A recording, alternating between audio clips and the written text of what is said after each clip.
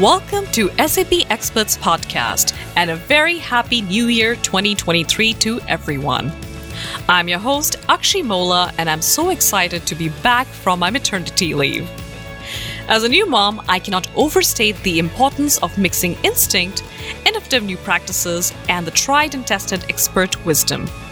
Similarly, within software as a service, the technology is ever evolving, and so are the needs of our customers. And this is where the discerning wisdom of analysts comes in.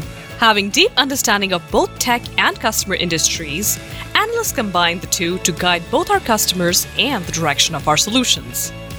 Which is why we are kicking 2023 off by discussing the strategic importance of analyst relations with none other than the dynamic and inspiring Claire Henry.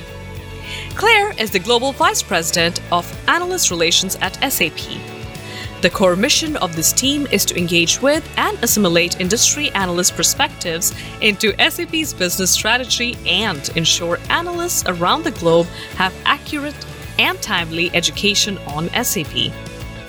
Prior to this role, Claire was the head of analyst relations at Microsoft and spent her prior years in product marketing, where her team was responsible for driving the technical cloud scenarios. Claire loves spending time with her family. She is also deeply committed to the St. Paul community in Haiti and affordable housing causes in Seattle. You're listening to SAP Experts Podcast.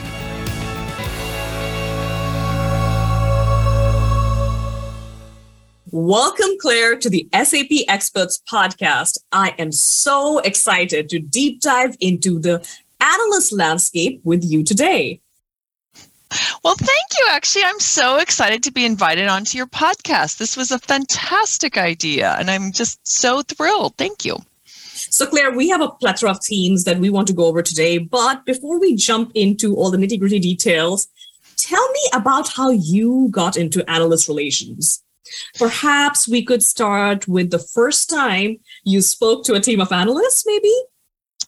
Yeah, interestingly enough, the first time I spoke to an analyst, I was not part of the analyst relations team. I was a product manager, product planner for a product I was creating and introducing when I was with Microsoft. And I was really nervous, actually. I was so nervous because here I was representing a product that we hadn't brought to market. It was a crowded landscape. And they said, we want you to talk to Glenn O'Donnell at Forrester. Well, Glenn O'Donnell was very an expert at what was considered the configuration management database, super geeky. And I had to tell him what Microsoft, I worked at Microsoft at the time, was doing that was different in the marketplace. I was so nervous. I was probably shaking. So I got on my Skype call. I had to do a demo. And, a couple funny things happened along the way. First of all, Glenn was a really genuinely kind, nice person. And he and I I found this connection with him, and we started talking about the true geekiness of configuration management databases. And we got into this great philosophical discussion that lasted a few minutes. And I realized he actually had some really good ideas. So I started asking him a few questions, and my nerves just went away because it was really fun. Here I had an expert on the phone with me that I could learn from. So it was less about me and more about the person I was talking to. And it was just fascinating. And so it was just a great first call. The product turned out to be okay. We did have something unique, but it was more just connecting as two people. And I could really learn from him. And along the way, perhaps he learned a couple things from me. You took me right back to my early pre-sales days when I was going through my first demos and the importance of really leaning into the learning. So with that said, what are some of the lessons you learned from that first meeting and perhaps the next few experiences that you had early on in the field? With those learnings, what does it take to develop great analyst relations? Yeah, okay, that's a loaded question. So you may have to ask it to me in a couple of parts. But, first of all, the first thing I learned, and maybe it took me a few more years and a few more different kinds of experiences, is being nervous is kind of a gift. Being nervous means that you really care. You care about sharing something. You care about being prepared. And the way to kind of get over nerves is to focus on who's with you and what they bring to the experience, where their knowledge is. And really, instead of saying, oh my gosh, am I going to show up well? Like, wait a minute, I'm with Akshay today. What can I learn from Akshay? And then maybe we have a connection and maybe we're sharing information back and forth. And I always find, when I'm in a tense situation or something's not going well, like if I just pause, take a breath and think about this person and what I can learn from them or what their perceptions might be that would help me, it just takes my nerves away. Wow. So definitely one of the key ways of developing great analyst relations is to first and foremost be open to learning. Yeah. What else does it take to develop great analyst relations? Well, I think if you kind of go back to what is an analyst and what is their job about, maybe if I can kind of take the pivot from there. Mm-hmm. So there's, analysts are, when we think of the analyst relations and the analysts that we focus on in my team, these are what we think of as industry analysts. So different than financial analysts who look at maybe the growth of a company, their financials, are they growing at the right pace? Industry analysts really evaluate the product strategy of a company and help companies and customers understand those strategies and then apply it to different scenarios. So when you think about an industry analyst, they're looking at the tech, where the tech is going, where it is today and where it's going long term. And then what are the set of customer requirements? And when they bring those together and merge them, they have a really unique point of view because they studied the market, they studied the customer requirements. From an SAP perspective, I think it goes to why do we need analysts? What value do they serve? And if I start there and I think about the typical analyst spends half of their day talking to customers. And these aren't just like 30-second calls. These might be a half-hour call or talking to potentially our competitors or studying a market. And the other half of their day is probably writing research or doing a podcast or something similar to what we're doing. Right. And so if you think about that, what the insights that they can bring to us on what they're learning, and we get that, really helps us then think about it, applying it in our strategy. Likewise, we want them to be accurately educated about what we're doing. So when they have a customer conversation, they're bringing the true depth of knowledge of what SAP is doing to those conversations. So I always think this, incorporating insights or assimilating insights is a bi-directional conversation, and it really is mutually beneficial for both parties. From an SAP perspective, when we really listen, sometimes what they tell us isn't always that great. They're giving us some of the hard truths or maybe something that the customer's perceiving. If we really listen, we can take action. And we can say, okay, great. You know what? The customer, we have a confusing message or our strategy feels confusing. Well, we can fix that. Right. Or the competition is getting ahead on this topic. Well, gosh, if we know that and we hear it and they're hearing it from customers, we can take action. Or you're probably seeing this 2 to 3 years out. We can take action. Likewise, if we've got an idea that we want to do something 6 months, 2 years, 3 years, we can say, hey, this is what we're thinking. Give us some feedback. And maybe they haven't thought of it that way. And maybe we're actually helping them think about an approach that's different or unique. Right. So it is this mutually beneficial engagement and relationship. And you asked what it takes. Yes. It takes knowledge and trust and truly the desire to have that level of depth conversation where you can challenge with confidence and grace.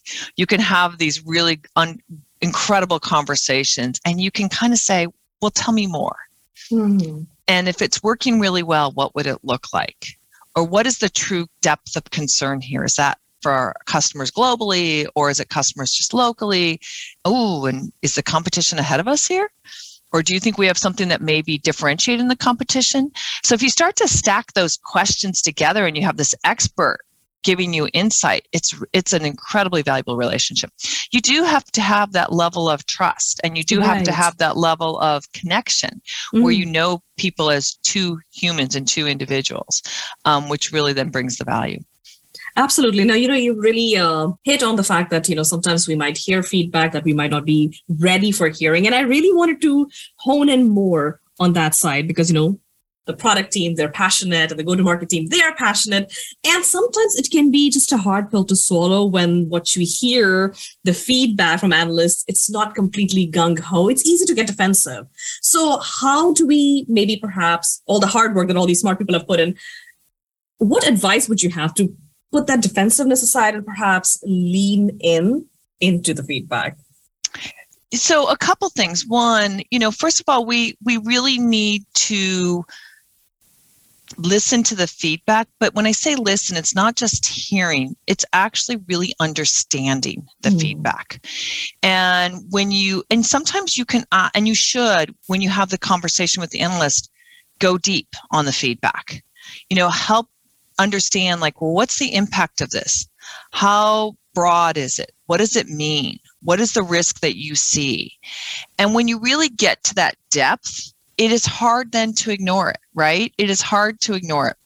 And I would say that 90% of the time, maybe even as high as 95% of the time, when we get a piece of feedback from an analyst and it's not great, right? Oh, that doesn't feel great. Yeah. Most likely we've heard it from other sources as well. Perhaps the field is already telling us. So it's a validation. It's another piece of input or, that we have. So it's not always surprising. And so when you layer back, you get to the depth, you understand where it's coming from, it's usually pretty easy to accept and then action. But you really need to get to that essence of what the feedback is to get rid of kind of the emotional response and reaction to it. Absolutely, absolutely. And you also spoke about the symbiotic relationship that SAP shares with analysts. But of course, it's a three-legged stool. We have to bring in the customers in. And moving to cloud is a huge investment for our customers, be it in terms of time, resources, finances, everything, quite asset intensive. And our customers, they are seeking for an unbiased expert opinion. And that's where analysts come in. So what would you say makes a great analyst, and how can they help our customers navigate the unknowns of digital transformation? Yeah. So, it's a great question. And most customers have had some level of cloud adoption at this point in time. And really, however, there's many, many different elements of what's going on in that decision-making process. Early cloud adoption was kind of, the wild, wild west. But, I'm a developer, right? I'm a developer. And all of a sudden I go to my IT department and said, hey, I need a new development environment. I need a massive database. And the IT department says, okay, do you have thousands and thousands and thousands of dollars to budget for that? And okay, you do? Great. Now we'll put a PO in and we'll build that out and you'll get it in 6 months. Versus they go to AWS or they go to Microsoft Azure and they just swipe their credit card and they have that database instance in minutes, literally minutes, right? Wow. And they're like, why do I need IT anymore? Yet, all of a sudden IT is looking at this as like, is our data secure? What kind of charges are we going to get from this, right? So there's this good tension between how do you put enterprise grade quality around cloud versus what happened in the early days of just kind of the wild, wild west. And so that's where the analysts played a large role. So they took that initial stage of what I call chaos and they say, okay, what's the tech that is really compelling? And that tech of being able to go to a portal and, getting a database instance in minutes is compelling. And so you can't deny that, right? But then they also took the customer requirements, things like governance and security and data sovereignty and all of that and said, okay, hey, vendor, whether you're Amazon, Google, or Microsoft, or SAP, or Oracle in those days, you also have to harden it and you have to make it compelling so it works for all customers in all scenarios. And so this beauty of the analyst seeing the opportunity of what that looked like, and then taking the vendor communities and saying, okay, great, you've got something really incredibly powerful here. Yes, all these factors are going to come together. The quality of data, the quality of a cloud service, you need to harden it. You need to make it enterprise grade. And so the analyst could, help understand that and understand the trajectory. It's been a long trajectory, been over 10 years now, right? And then, so I think that's been really interesting to follow. But their unique perspectives help both the customer and the vendor. And that's just a really great example of how they help the industry grow fast and help the customer base as well. Absolutely. And with that, I really am interested in perhaps you could explain it to me like I am 5 years old. How do customers and analysts, how do they communicate? How do they talk to each other? I mean, is there a traditional payment model? Maybe there's a freemium model, or I mean, how do they access all of this great information out there? Yeah, so there's probably primarily two models. It's super simple. So many analyst firms have what they call an end user business, where they sell customers a subscription to their services, and the subscription could be their research. Mm-hmm. Or and that comes with analyst inquiry. So I buy your research, and then I have the opportunity to read the research and then call an analyst, talk to the analyst for a half hour, maybe longer, and have that analyst take that piece of research and apply it to my scenario. Those are phenomenal dialogues. Those are depth, and they're really interesting.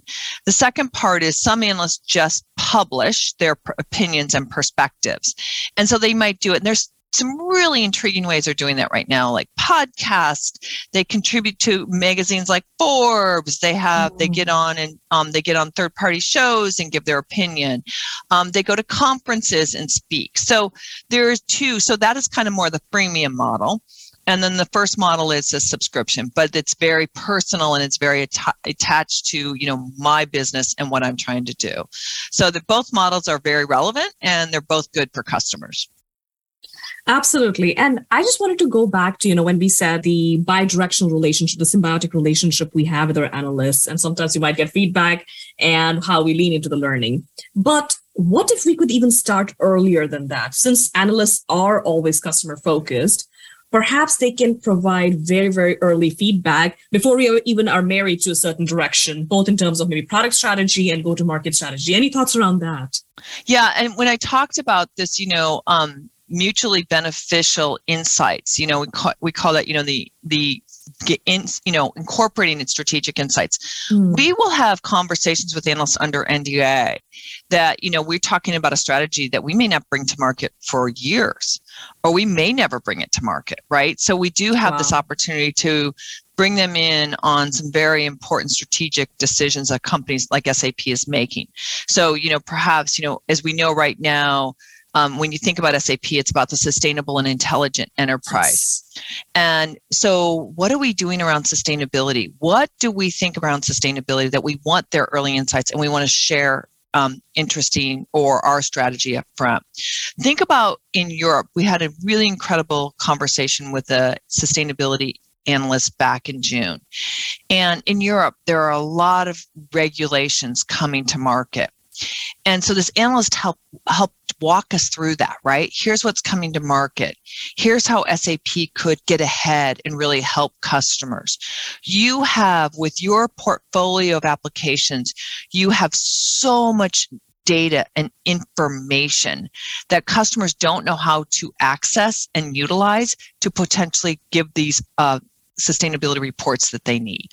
And so they really helped us think about what's going on in policy, what we already have, and what we could do to truly help customers. So that was a fascinating conversation. And it really, and we're, we are working on that at SAP. Everybody knows we're working on that, yes. But it's also a journey, right? We're going to be able to do this month, and then we have to do, but it's a long-term journey that we're fully committed to. Similarly, we had another conversation with another analyst on sustainability, and they're like, hey, there's a lot of virtue signaling going on with sustainability. Mm-hmm. Mm-hmm. And, you have the opportunity to really help customers identify what they have and help them understand even their own opportunities with sustainability. So you're doing great work as an exemplary. I think I said that right. You can also be one of the most powerful enablers to helping customers solve sustainability. And they called us out as probably one of the 7 companies who can truly help others. So it's just super fascinating to understand that. And that is that early insight, that early engagement. Claire, when you were describing all that, I couldn't help but think about the musical Hamilton and the lines, I want to be in the room where it happens, because that's exactly where all the strategy is happening. So that's super fascinating. And, you spoke about the different analysts and how they gave different opinions. And when we speak about the landscape, we often hear about the big 3.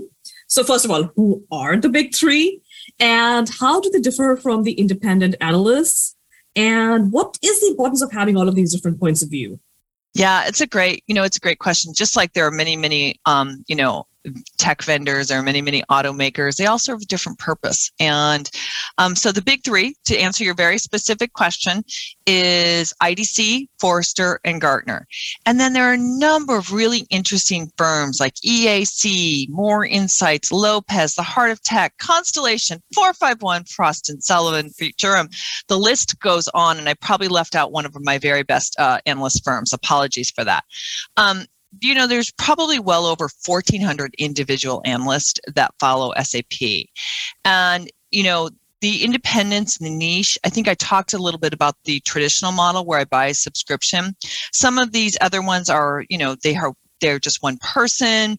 Many times they're a small firm. Perhaps they're niche. They only focus on the automotive industry. Perhaps they're regional. Perhaps they have more of a presence in one region over the other. So the difference is when you think about the large, subscription-based firms, and it's not just the big three, there are other ones like 451 and Frost & Sullivan that have that same model.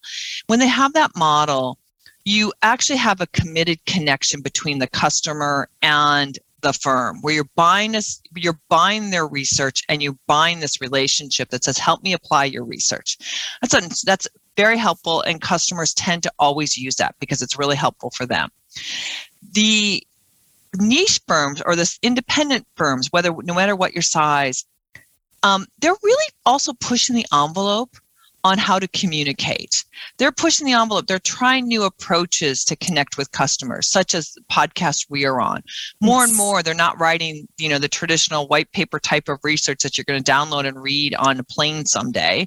Instead, they're doing a 10-minute podcast, and they're just taking one piece of tech and applying it to a current scenario. So it's great. It's great to see.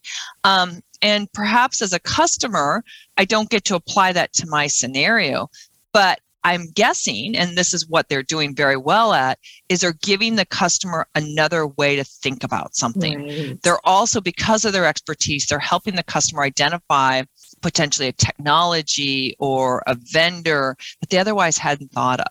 And so they really do serve that purpose to really help customers get information in a fast and agile way. Super helpful. So they're both really important, and they're both really, really necessary.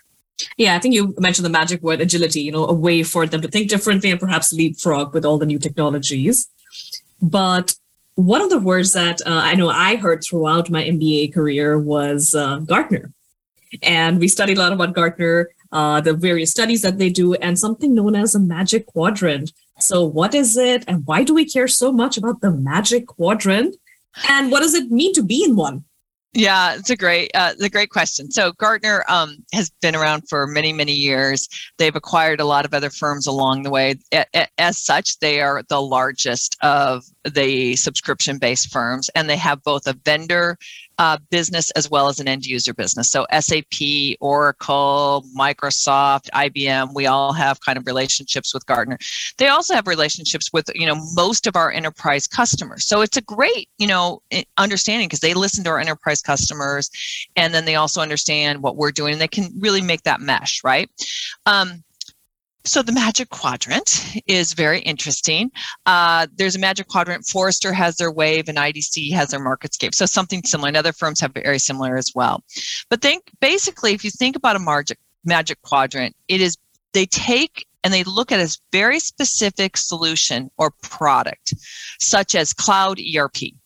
And they actually break it down even further. In the case of Gartner, they have cloud ERP for service-centric companies, cloud ERP for product-centric companies. So what the team of analysts, and they say, we see this market growing. We see that the vendors are really moving the ERP strategy to the cloud. It is probably our customers have a need to understand the quality of what each vendor is doing. And so they then create what's called this Magic Quadrant. And they research the product, they research the solution, they talk to a lot of customers, and they create a set of criteria.